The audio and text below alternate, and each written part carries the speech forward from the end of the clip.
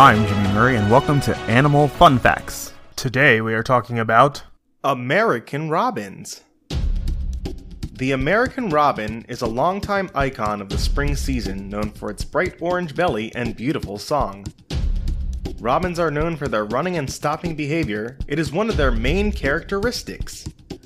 The male American robin sings the most beautiful tune. He is often the last bird heard as the sun sets. Robins are very popular birds both here in North America as well as in Europe. In fact, it is the national bird of Great Britain. The American robin is the state bird for Connecticut, Michigan, and Washington.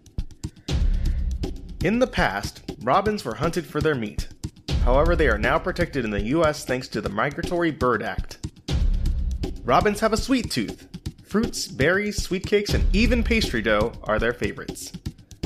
The male and female look surprisingly similar, although if you look closely, the female is a bit duller than the male, but don't tell her that. The American robin is a known carrier for the West Nile virus.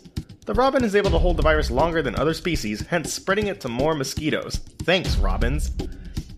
Although the comic book superhero Robin was inspired by an illustration of Robin Hood, a later version had his mother nicknaming him Robin because he was born on the first day of spring. Very wholesome.